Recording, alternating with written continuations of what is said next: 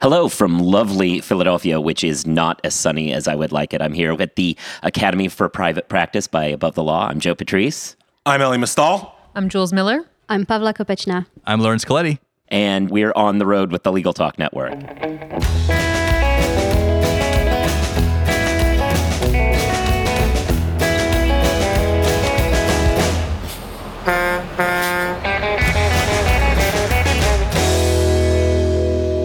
Hey, welcome back. We're here at the Academy for Private Practice, as I said. This is Above the Law's annual event bringing together people who are, well, from a bunch of different angles. But today we're more we had some events where we were talking to people who are more innovators in the legal tech kind of sphere. And we had a panel just now that was about learning how to deal with the media. And so my usual co-host from Thinking Like a Lawyer, Ellie Mistal, you were on this panel. So give us a run.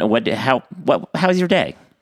I'm thinking about what I said because I believe that I threatened to destroy people like a Tyrannosaurus Rex, which, upon reflection, I'm not sure was the best foot forward to put for Above the Law. I mean, apparently it's like a Tyrannosaurus Rex because you literally made me hold the microphone in front of you rather than use those tiny arms to hold it yourself. Come on, man.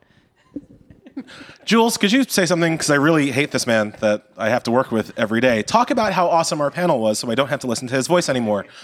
We had a really fantastic panel about media training specifically for legal tech entrepreneurs, and there were some awesome lessons learned, and a couple of them were, one, make sure you do your homework. I think that was the thing I took away from it the most, which was in order to reach out to journalists, do your homework, be prepared, and be smart about it. Yeah, I mean, following up on that, like one thing that did come up across a lot of the folks was that knowing the people you're pitching is really the key. Like that's the homework you need because pitching legal technology news is a very different thing than Above the Law. Pavel, you were talking about how you've done it from both sides, receiving the pitches and being the PR person. Like I thought your contribution there was really interesting. So I think PRs often can get a bad reputation amongst journalists, and I do understand it because I did used to be a journalist and have gone through the whole thing of getting hundreds of press releases every day, getting harassed by PRs who feel under pressure to get coverage, asking me, did you get my email? Are you going to reply to my email? Are you going to write a story about me? You should really write a story about me. And it's tough. It can get really difficult to respond to after a while. And I did block some people. So when I became a PR, I was very cognizant of that and tried to be more considerate. I like that story though. You actually had to block PR people when you were a journalist because they were just too damn annoying. That's right. It's a very small minority. And I don't know if you've ever done the same thing. Have you ever blocked anyone? No, I just get drunk and yell at them on Twitter. Isn't that the appropriate? Is that frowned upon in this establishment? No. I think that's great. Because that's another lesson that I think a lot of people had in this was that when you do PR things, it should be very short and to the point, which is why Ellie only uses a 140-character format to yell at people that he doesn't like. One of the other messages actually that Lawrence kept bringing up, but I'll frame it in a different way, is that it actually is almost like sales. You have to do your homework. You have to reach out in a smart way. And I love that you actually pick up the phone and you suggested pick up the phone because people don't do that anymore. I like to talk to people, but I have a confession to make. I was a little nervous on our panel today. So it started with me with my bad selection of t-shirt. And so I was really warm up there and I was becoming very self-conscious of the fact that I was warm up there and I was feeling sweaty. And I was like, do other people think I'm sweaty? It just compounded into this cycle. And the more I thought about it, the warmer I would get until a certain point. So I have to admit, I was a little nervous when we got started, but I couldn't tell it all. And I'll give you my trick for that, which I mentioned is that power poses. So even if you're on the panel, just do your power pose and you get unnervous. During the panel? Why not? I mean, who cares? I mean, yeah. Regular Thinking Like a Lawyer listeners will be surprised to learn that I kept my shirt on during the entire panel. And proud we were of all of that, Thanks. What do you say we talk about a few of the things that we discuss? I think it's good information. I like to get good pitches because we're always looking to create great content on the network. And I really liked that. I really appreciate the different angles. And I liked what Monica said. Everybody kind of brought a little different perspective to it. And yeah, Monica Bay was also on this panel, but she couldn't be with us for this podcast. But she was there, so she's going to be the character that we occasionally talk about and say, Monica did this great thing, and she won't be here to defend herself. But yeah, no, go on. I just wanted to clarify that for anyone listening at home. Well, I was going to hand it back to Jules because she did such a great job moderating Thank you. And actually, one of the fun things was keeping some of the fun comments that everyone was making relevant. And Monica made some really fun comments. So let's talk about that for a second. So Monica doesn't like certain words, and I think some journalists don't. So solution was one of them. And that was a good takeaway. When you're pitching a journalist, make sure it's specific, and something like solution might not work for someone like Monica. I think one of the big takeaways from that section was that people who are pitching really have to learn a little bit about the publication before they make the pitch. I mean, that's basically where I start to threaten to eat people. But yeah, I think we all kind of had our different ways of saying this, but that it was kind of really crucially important for you to really read the publication and have an idea of what kind of news that publication wants to put out there in the world and tailor your pitch accordingly. And in the end, there's no right or wrong way to pitch. What's really important is that you pitch in the right way for the person you're pitching to. So everyone on the panel and all the different, hundreds and thousands of journalists that you come across, they'll each have a different approach and different preference. So some people like to be pitched on Twitter. Some people like a really long press release. Some people like to talk on the phone. Others hate it. They say, never, ever call me. Just email me. I prefer that. And you have to get to know that. And I want to give a shout out to Pavla, because you mentioned that Hillary Clinton was very good at answering the questions that she wants to answer or bringing it back to being relevant. And I thought you did a very good job of doing the same thing on the panel, where the question was asked and people were answering their own questions, but you always answered the question and got your point across. So thank you for that. Thank you. And also, how do you do that? How do you Clinton everyone? So both Hillary and I have one thing in common, which is that we're both very boring. And if you want to stay on message, you got to be boring. And there's actually one question that we were going to cover on the panel, but we didn't manage to, which was about, is all publicity good publicity or not? And one quote about that always comes to mind for me is from Warren Buffett. He said, it takes 20 years to build a reputation and 5 minutes to destroy it, which goes back to Ali's initial point about threatening to destroy anyone who crosses his path. But it's true. If you take the very long road, you may run the risk of being boring, but that is the best way to build your reputation. Right, and it goes back to, I think, again, it goes back to knowing the publication that you're pitching to. So when I'm destroying people, I'm not doing it just for giggles, right? It's not, okay, some giggles. But mainly it's because, I've got a voice. I've got a kind of editorial voice here. And so when you pitch me, for instance, on a product that's going to throttle associate development or make it more difficult for kids to get jobs, I'm not going to like that product. And you should know that before you try to get me to write about it. Yeah, and one thing to bring Monica, evoke the spirit of Monica again. One other thing that I thought she said that was interesting was, if you're doing the PR thing and you're trying to reach out to these journalists, don't treat them like they're just kind of cogs that you're hitting. Like, try to build a relationship with them if you can, because that will always behoove you in the long run. It's one thing I took from it. We didn't really get to this on the panel, but I wanted to bring it up again just because you mentioned pitching on Twitter. Like, what kinds of other social media kind of outlets have you seen pitches on? Do you think are particularly effective or not? I've never gotten a pitch on Vine, which is useful. And you won't now, apparently. But like, what other kind of outlets do you use? So I think every social media channel has the potential of being pitchable, as it were. I think Twitter is the most usual one. Probably the second one after that is LinkedIn, which is, not a very sexy social medium, but a lot of journalists do use it to reach out to people when they're trying to get to sources. So when they're the ones doing the selling. So I would always advise my clients to be pretty active on Twitter, LinkedIn, and then something else that they like, whether it's Facebook or Instagram. I have heard of pitches on Instagram that's more to do with fashion and culture brands rather than legal tech. That might change, who knows? I haven't come across any on Vine or Periscope, but things are changing all the time. Chat roulette. No. Never. Challenge. I like Twitter a lot. I feel like, and especially as a person who sometimes wants to publicize some of these things, but I'm not going to devote 800 words to writing an article about it. If you send me something on Twitter, it becomes a very easy process for me to just retweet it out to all of Above the Law's followers, which might then get picked up by all of Am Law's followers. Like, it's an easy thing to do, and I don't have to invest like precious time, energy, and drinking time into thinking about what you're pitching.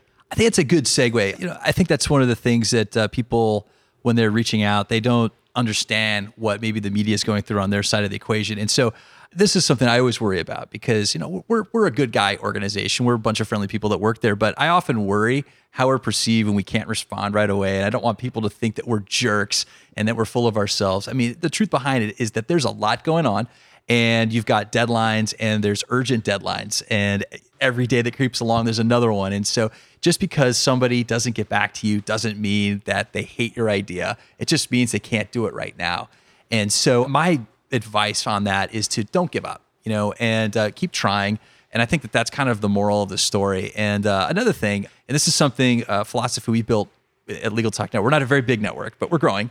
And our spirit is one big guest begets another big guest. And so I like to flip that around a little bit and say, to entrepreneurs, anybody that wants to have a relationship with the media, one appearance begets another appearance. And share that when you're reaching out.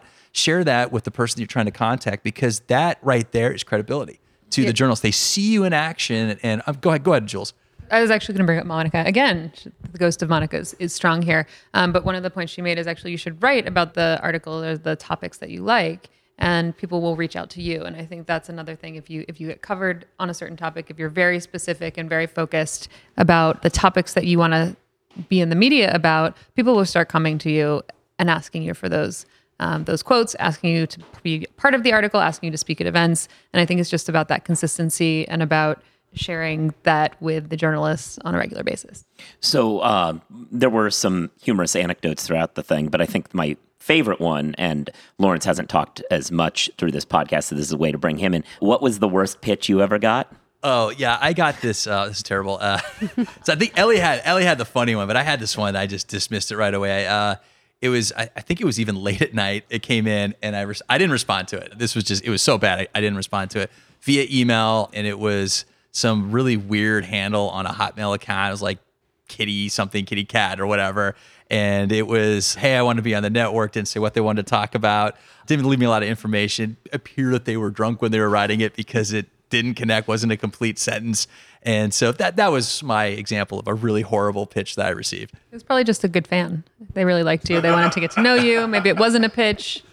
Should have responded. It was a pitch. Again, chat roulette as an opportunity to... You weren't on the panel, Joe. What's the worst pitch you've gotten?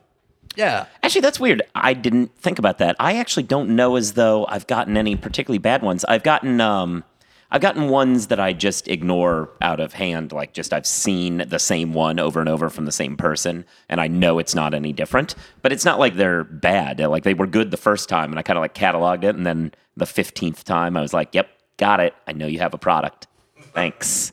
Can we get into something we didn't get into a lot during our panel? Is that allowed? Can we do that? Yeah, I don't see why not. Okay. You can do whatever you want. Okay.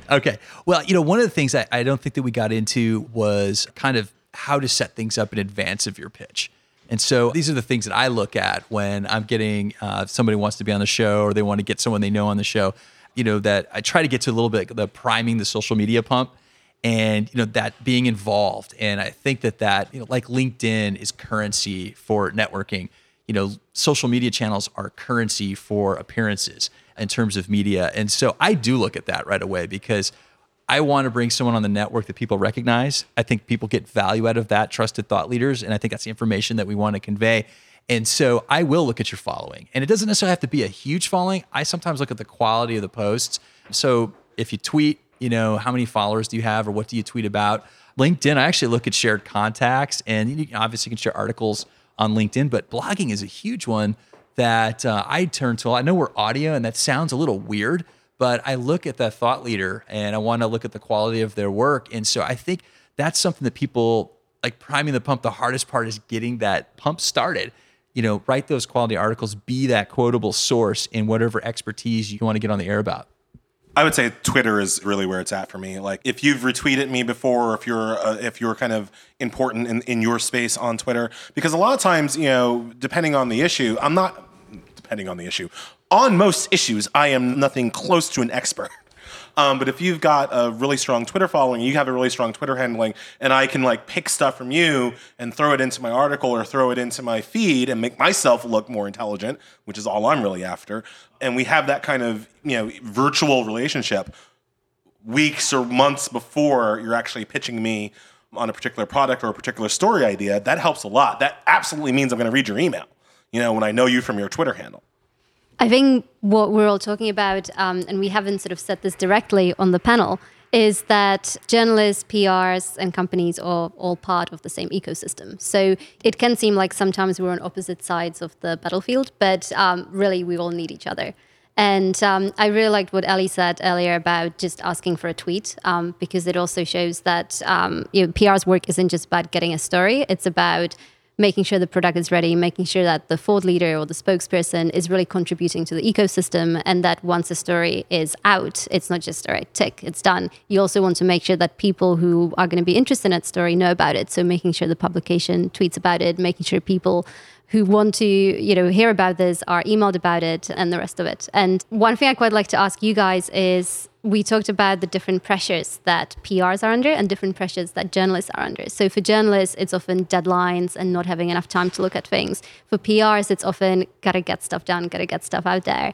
How, you said you were worried about how people respond if you don't get back to them.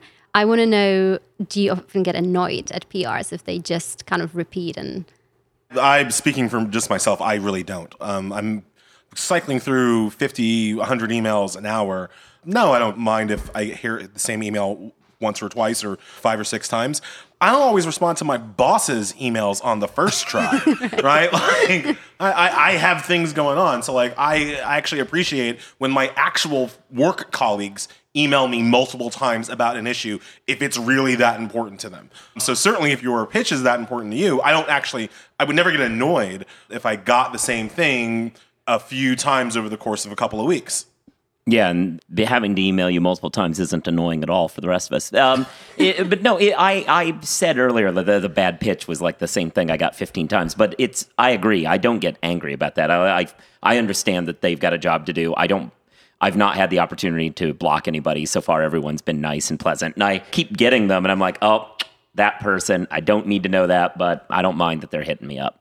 I think it comes back to the kind of the concept that Lawrence raised, which is it's really kind of like sales. So if someone doesn't respond the first time on a cold sales email, you follow up and check again. And you might do it a couple times. You have to do it politely and build a relationship, but it's totally reasonable. And the other point that kind of kept coming up is, again, this is hard work. You have to do your homework. You have to actually put effort into this. So for entrepreneurs out there, and I'm an entrepreneur myself, it seems like it can be a distraction from your work, but if you're going to do it, you need to put the work in, and you have to actually spend time doing it well, or it's not worth doing it at all. And like Pavla said, just stick to building your product if you're not going to take the time to do your homework for media outreach. Yeah, I don't think it irritates me at all. We get regular emails, and it's obviously part of an email campaign that comes out regularly. One thing I would add to it, though, is if you're going to send the email, be available on short notice. I think that's a big one for me. So if you're going to fire that thing out and you guys are part of a big, huge case, I get this one from Human Animal Rights Program. They're trying to get sentient rights for smarter mammals like orcas and chimpanzees. And so I get that a lot. We had them on the show years ago. And I don't mind getting that. I see that. And when something breaks and I see it, and I'll flip to it, I'll go to it. But that's my thing. That might be one of my pet peeves. And not really pet peeve, but, be available. What's that? Work peeves? Orca peeves. Orca peeves, right. So yeah, be available. If you're going to send out the email, be able to follow up on that. Have an avenue to get to that thought leader really quickly. And then here's one, and this is a question for entrepreneurs. It seems like they're reaching out to you. I think there's a way that you can do it in a different way. So instead of reaching out, maybe there's a way you can pull in. When I'm looking for a source, I don't know if you guys come across this, but it is really hard to find a media contact at companies sometimes, depending on the size company or startup. I think everybody that's interested in playing in those waters ought to have a part of their page, media relations. And you go right there, you get a hold of somebody, you get a call back on short notice or an email back on short notice to set something up. I think that's a trick of the trade that I don't see often enough. It's a trick of the trade, but as an entrepreneur, if you reach out to me and want to cover me in the press, I'll respond to you. So especially if it's a known publication. So I say just reach out to the founder directly. Yeah, but I do think it's important, as Lawrence is saying, to have something online available and easy to know where I'm supposed to contact. You'd be surprised. I don't think this is a problem at Penn where we are today, but like there are law schools that don't have this right? There are law schools where if I want to reach the media relations person, I don't know who to talk to, and so I have to send an email directly to the dean, even though I don't have any thought that this is something that should rise to his or her level. So I do think it's super important for, especially for a small company, to have that, contact us here page updated and working and useful. And it's not just contact details, right? Often startups are not so great at having images ready. That may be less relevant to radio or even to TV. But so many times journalists really are desperate for good quality images. So it's really helpful to have that on your site and available. Well, great. This has been wide-ranging. It was a great panel, a good way to start off our event of the year. We're going to be continuing, and there will be more episodes of this on the road with the Legal Talk Network covering the Academy for Private Practice over the next day or so. If you are listening to this, be sure to subscribe to it so you can listen to future episodes. You can also download the Legal Talk Network app, which has all the shows on it, so you can listen to everything, give it reviews and so on, so that people will download more of these. And with that, I think we're done, and we'll talk to you in the future episode of On the Road with the Legal Talk Network. Thank you, Joe. What do you guys think? That come out okay? If you'd like more information about what you've heard today, please visit LegalTalkNetwork.com. Subscribe via iTunes and RSS. Find us on Twitter and Facebook, or download our free Legal Talk Network app in Google Play and iTunes. The views expressed by the participants of this program are their own and do not represent the views of, nor are they endorsed by, Legal Talk Network, its officers, directors, employees, agents, representatives, shareholders, and subsidiaries. None of the content should be considered legal advice. As always, consult a lawyer.